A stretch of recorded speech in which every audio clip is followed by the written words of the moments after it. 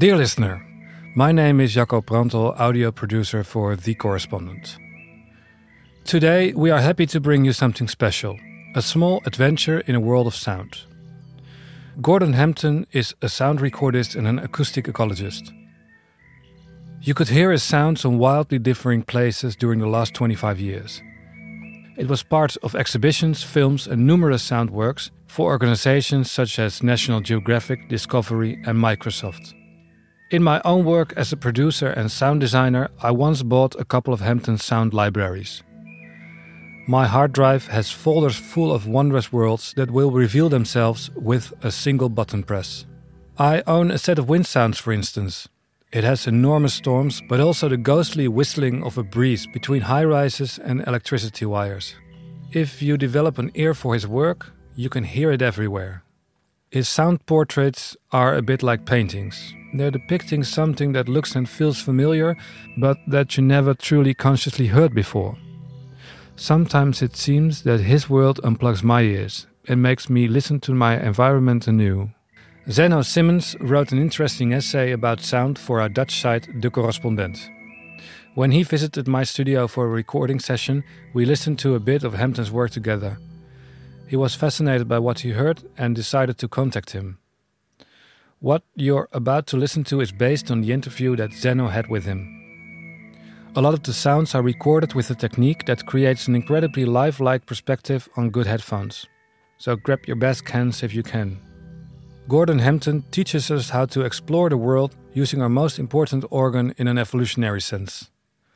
Who wants to understand what he means must relearn how to listen. That is what this story is about. Let us listen to Gordon Hempton.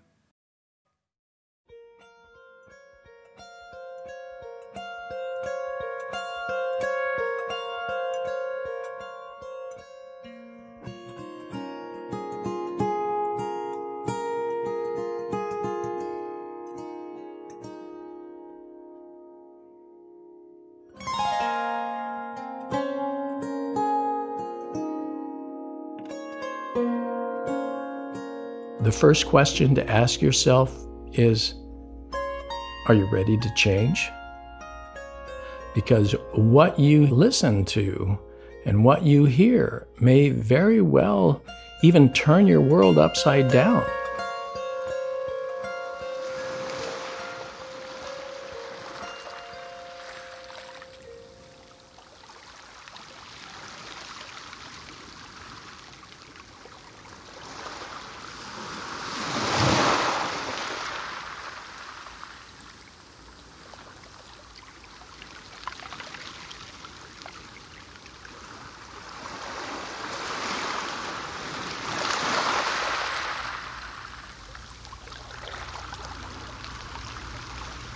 And of course, the very first rule of being a better listener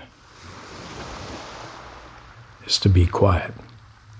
As soon as we're quiet, we have the opportunity to notice how we feel. When did I learn to listen? Well, when did I learn to know that thinking I was a listener or a good listener is like what kept me from listening? That's, I know that sounds like a bunch of words and a little confusing, but I think that for the last nearly 40 years, I have never admitted to being a good listener. All I try to be is a better listener, and hopefully someday I'll be the best listener that I can.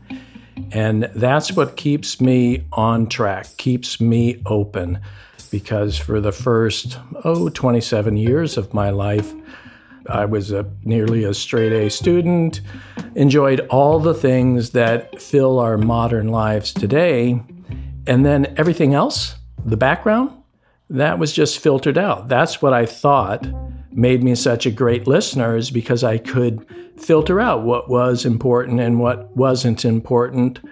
And of course, that filtering happens even before I have listened to make that decision. It's kind of like a horse with blinders, except the blinders are on my ears and I just go through the straight and narrow of my past. And so there really isn't even a present and a future to that kind of person. And that's what made me so ready when that fated day, because a poor listener can only go that way for so long until they get blindsided by a big event that they never guessed at, and it changes their life. That, for me, was a thunderstorm on my way to graduate school. I was tired of driving, so I pulled over someplace in Iowa and laid down in a field late August, and late August is thunderstorm season.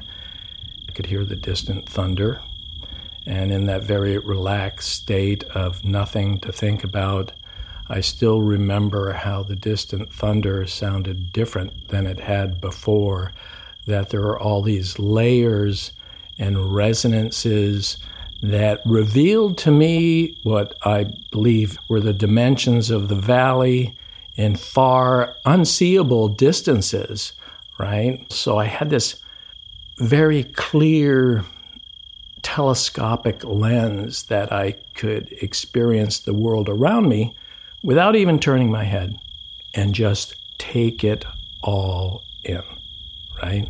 And so with that kind of introduction, I'm hoping that we can just be together for a moment.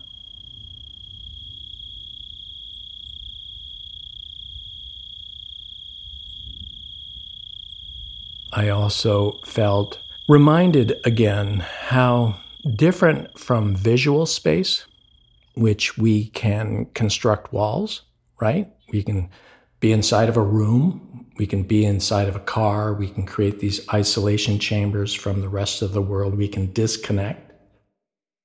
The acoustic environment is largely a shared environment. More than any other aspect of the environment, the acoustic environment, more than even air, is a shared environment. And I learned that from frogs, believe it or not.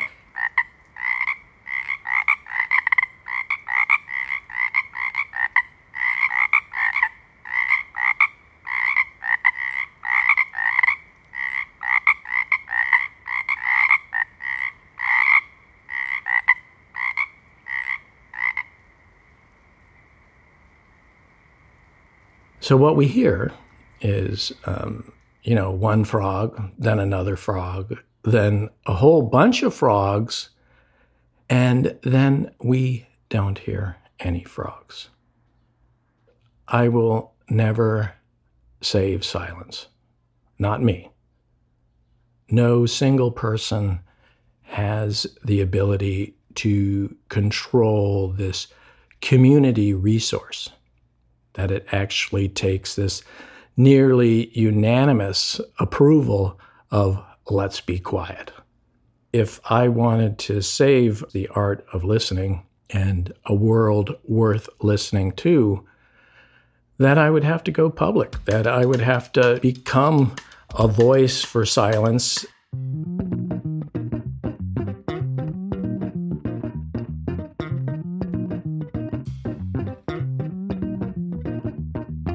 What's really incredible about sound is that each sound comes with a feeling.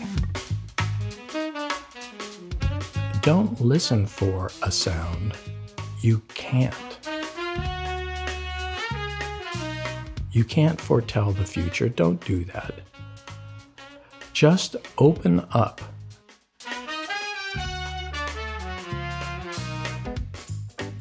And notice or listen to how you feel. All right?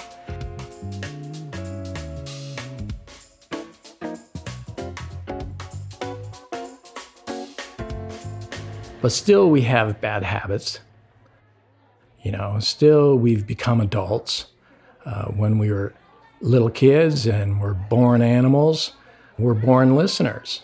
But then we go to school and learn that the teacher's important, and that, the teacher stood up and said, class, be quiet. Listen to me. Give me your attention. Oh, I am a good listener. I listen quietly.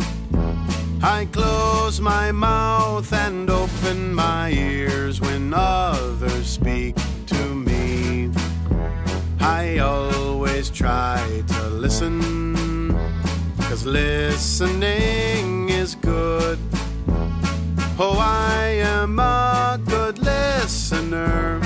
I listen the way I should. And that's when we learn how to listen, in quotes, which in fact we learn how to control the degree of impaired listening so that we can extract the information, not that we want to know as individuals, but that others want us to know, right?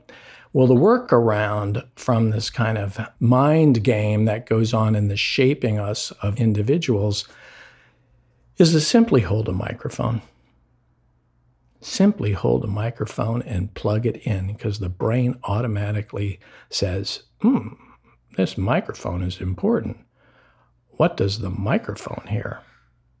Right? And that's exactly what I did. I held a microphone and plugged it in, and boom, the world immediately became known and unfamiliar. But it was the real world, the unedited world, that was telling me for the first time since being a little child what it means to be alive. If you want to be a better listener, there's two things you can do. Do either one. Get yourself a microphone and start listening to it for better or worse, emphasis on the worst if you live in a noise-polluted area. Or you can find a young child, your own perhaps, or a family member that has not yet gone to school, and go for a night walk. Hoist them on your shoulders and let them do the talking. Let them tell you where to go. Let them say, "What's that?" And don't answer. You can both guess together.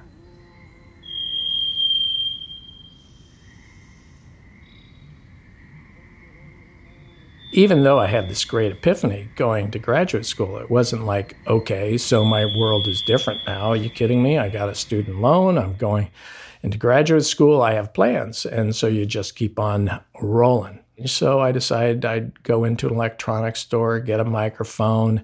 I can remember the salesman looking at me, and I'd say, "I'd like a microphone." And he said, "What kind of microphone?" And it was like, I looked down in the cabinet and I could see all those microphones, so I picked one. So he took my driver's license, and I then walked outside the store in Madison, Wisconsin, and it was like, oh my God, it reminded me of being a kid at Sammamish Lake here in Washington State, the first time I had a face mask. You know, I'd been swimming in that lake forever, and then the day came along where I put on a face mask, and oh my God, I could see fish. I could see, the plants growing down on the bottom, and wow, I just went straight to shore, stood up, and thought about what I was doing. And when I walked outside of the electronics store with a microphone, it was like, whoa.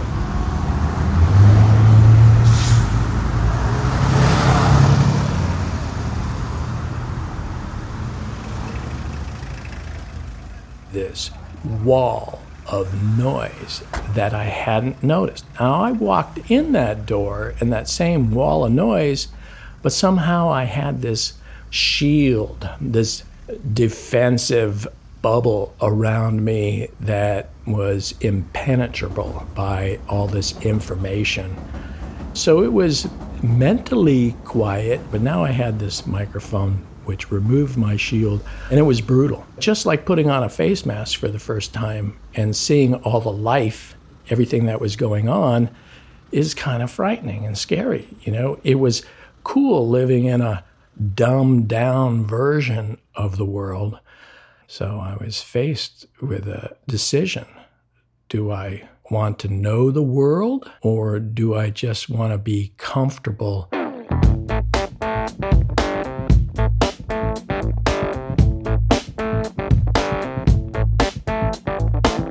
But I know that question worked on me for a while in graduate school, along with the beauty of the thunderstorm that I had experienced. And it was at that point that I knew that I had been changed forever.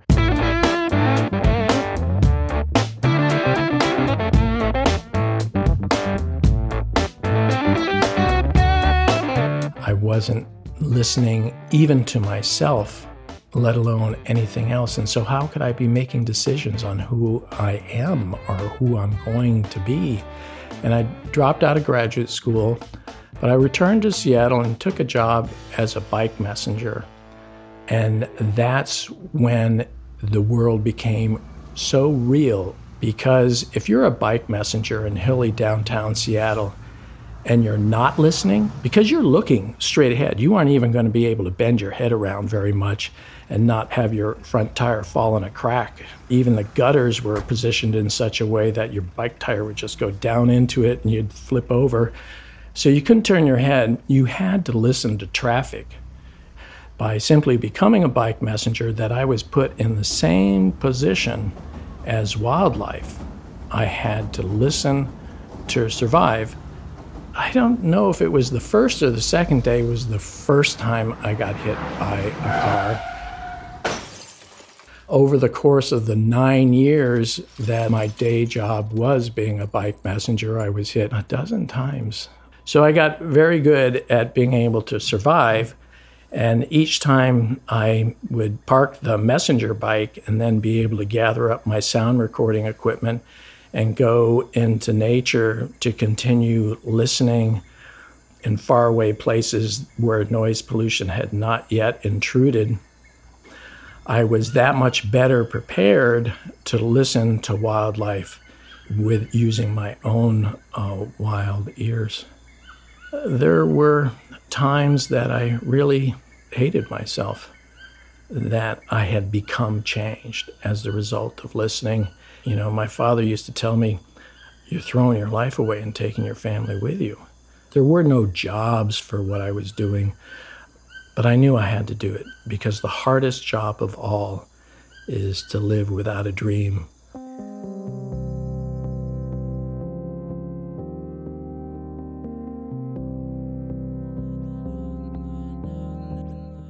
And actually it went from bad to worse to better. After 9 years as a bike messenger, I came down with pneumonia. And as a pneumonia, I couldn't breathe, and we couldn't afford medical care. And it was a really hard winter.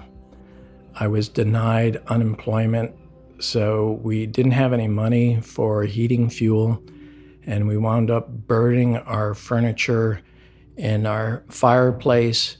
It was what we used to sit on and eat off of. I remember laying down one morning, returning to bed, feeling really weak and really sick. And how can things possibly get worse?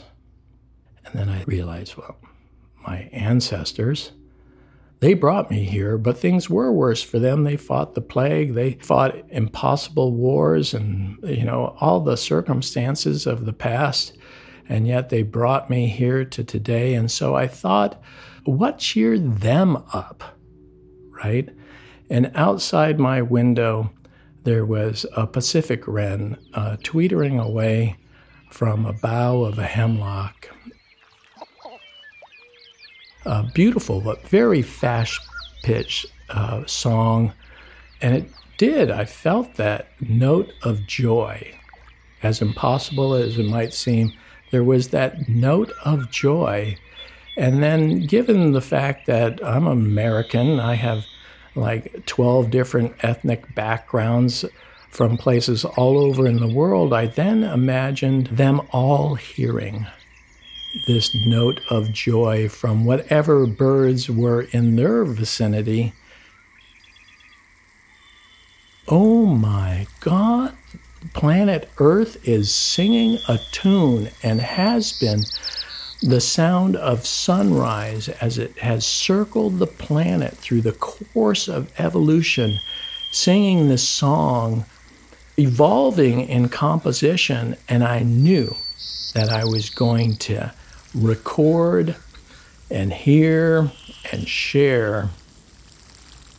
If you have resistance to change, it means your filters are on, because what you listen to and what you hear may very well turn your world upside down. I didn't gravitate immediately to nature listening. I was just going to be a better listener. And that meant what was immediately around me and sometimes far away around me. And I still have a great fascination for train sounds. Oh gosh, what can I talk about trains first? The old trains, so mechanical, all the linkages. It's a really tight band. You hear.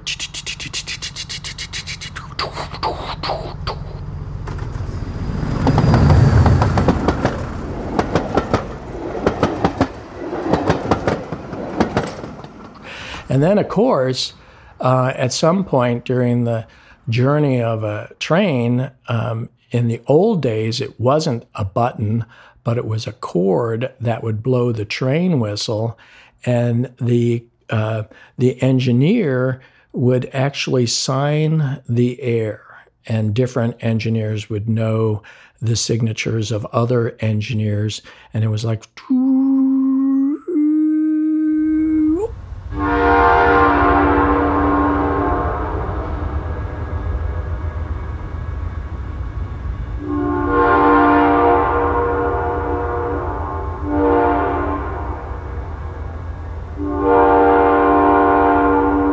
Right? And that blast would travel up a valley and then echo and then reveal. It was like an echolocation. It would actually reveal, and there are engineers that would be able to recognize where they were in a valley just based on the sound alone and the clickety-clack of the railroad track. It's music and everything feeds together, and it's loud and it's powerful, and you just got to be a part of it. But I also felt that it was not just about the trains, but it was about the people who made trains their way of being. And the sound of trains, particularly distant trains, remind me of this very romantic time, at least in American history. Sadly, though, the trains were a big part of the Industrial Revolution. And it was the Industrial Revolution that we see the huge noise impacts occurring even to entire families working in mills, because there weren't child labor laws then. There weren't laws on noise limits or hearing protection. And it's during the Industrial Revolution, when it really takes off in the 1800s, that we see sonic descriptions leave American literature. Isn't that interesting? That the culture now, with this new advent of noise pollution exploding across our soundscapes and filling our lives both at home and at the workplace with noise and what has to undeniably be hearing loss at all age levels, that we have literacy also being a requirement for school education. We have the press. We have the booming media market for print, okay? And you can't print sound. And so we have the American culture do this very quick over a matter of just a few decades, turn our sensibilities upside down and everything becomes visual instead of what it was in the early and mid 1800s is very sonically rich. And all we have to do today is to go back to the literature of the 1800s and notice that the authors were listeners writing for a still listening audience. Even today, with all the attention that's given towards silence and whatever, the descriptions, even in my own books, are mere crayon drawings compared to what was described, not with poetic license, but as literal descriptions back in the 1800s and before. And I still have a great fascination for train sounds.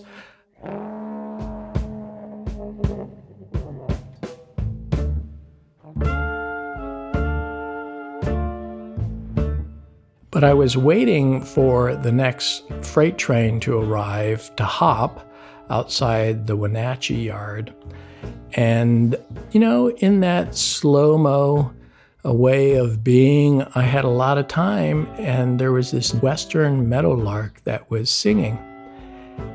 If I were to credit any individual bird for reminding me of who I am and setting me on the course of my lifelong pilgrimage, it would be the western meadowlark and one particular individual.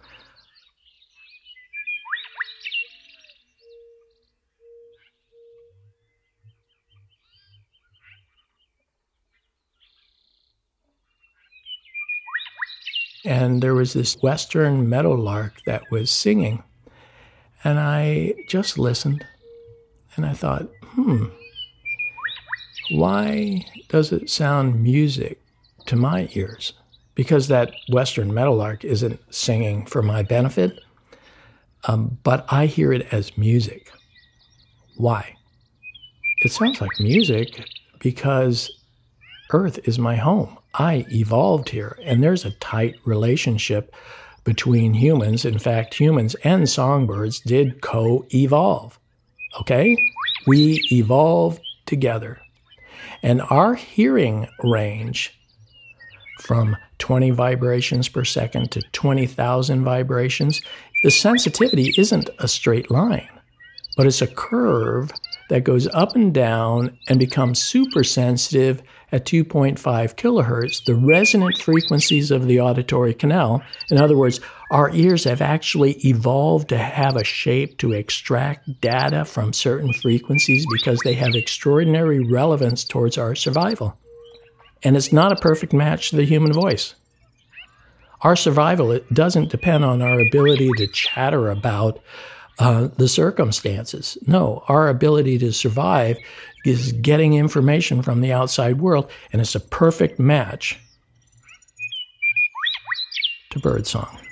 And indeed, we find that birdsong is the primary indicator of habitats prosperous to humans. If the birds are singing, there's food, water, shelter, and a really extended favorable weather system, climate, season to get the young off the nest. Isn't that amazing? That our distant nomadic ancestors used their ability to hear faint and distant birdsong as a navigational beacon to lead us towards future prosperity. A bird is not just a species, but an individual, and will sing its own songs, right? With its own improvisations, that these aren't wind-up toys. These are real beings like you and I. And that changes everything, because now it's not habitat loss, it's loss of beings. It's loss of creatures that have as much of a right to live on Earth as we do. All right? And so it seems like everywhere we go today, even if it were to experience quiet, we bring along our own noise and often don't even think about it, right? Then we cover up all the faint sounds, not the loud sounds. that have been the driving force of not only human evolution, but the evolution of all animals. And all animals have the ability to hear. Even though some animal species are blind, it's not essential to be able to see to exist as an animal species on Earth, but it is essential that you can hear and understand to a certain degree the information that sound carries, because sound is created by events.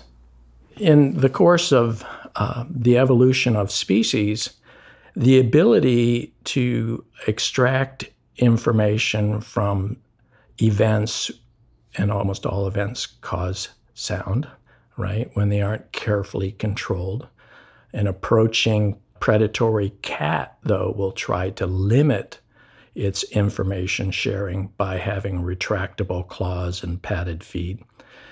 It's been so important that animals harvest this information that not only do all animals hear, but coverings of the ears, similar to coverings of the eyes, the eyelids, have never evolved. Not once in the fossil record do we have that it serves an animal species an advantage to unplug, to tune out of the 24/7 news feed.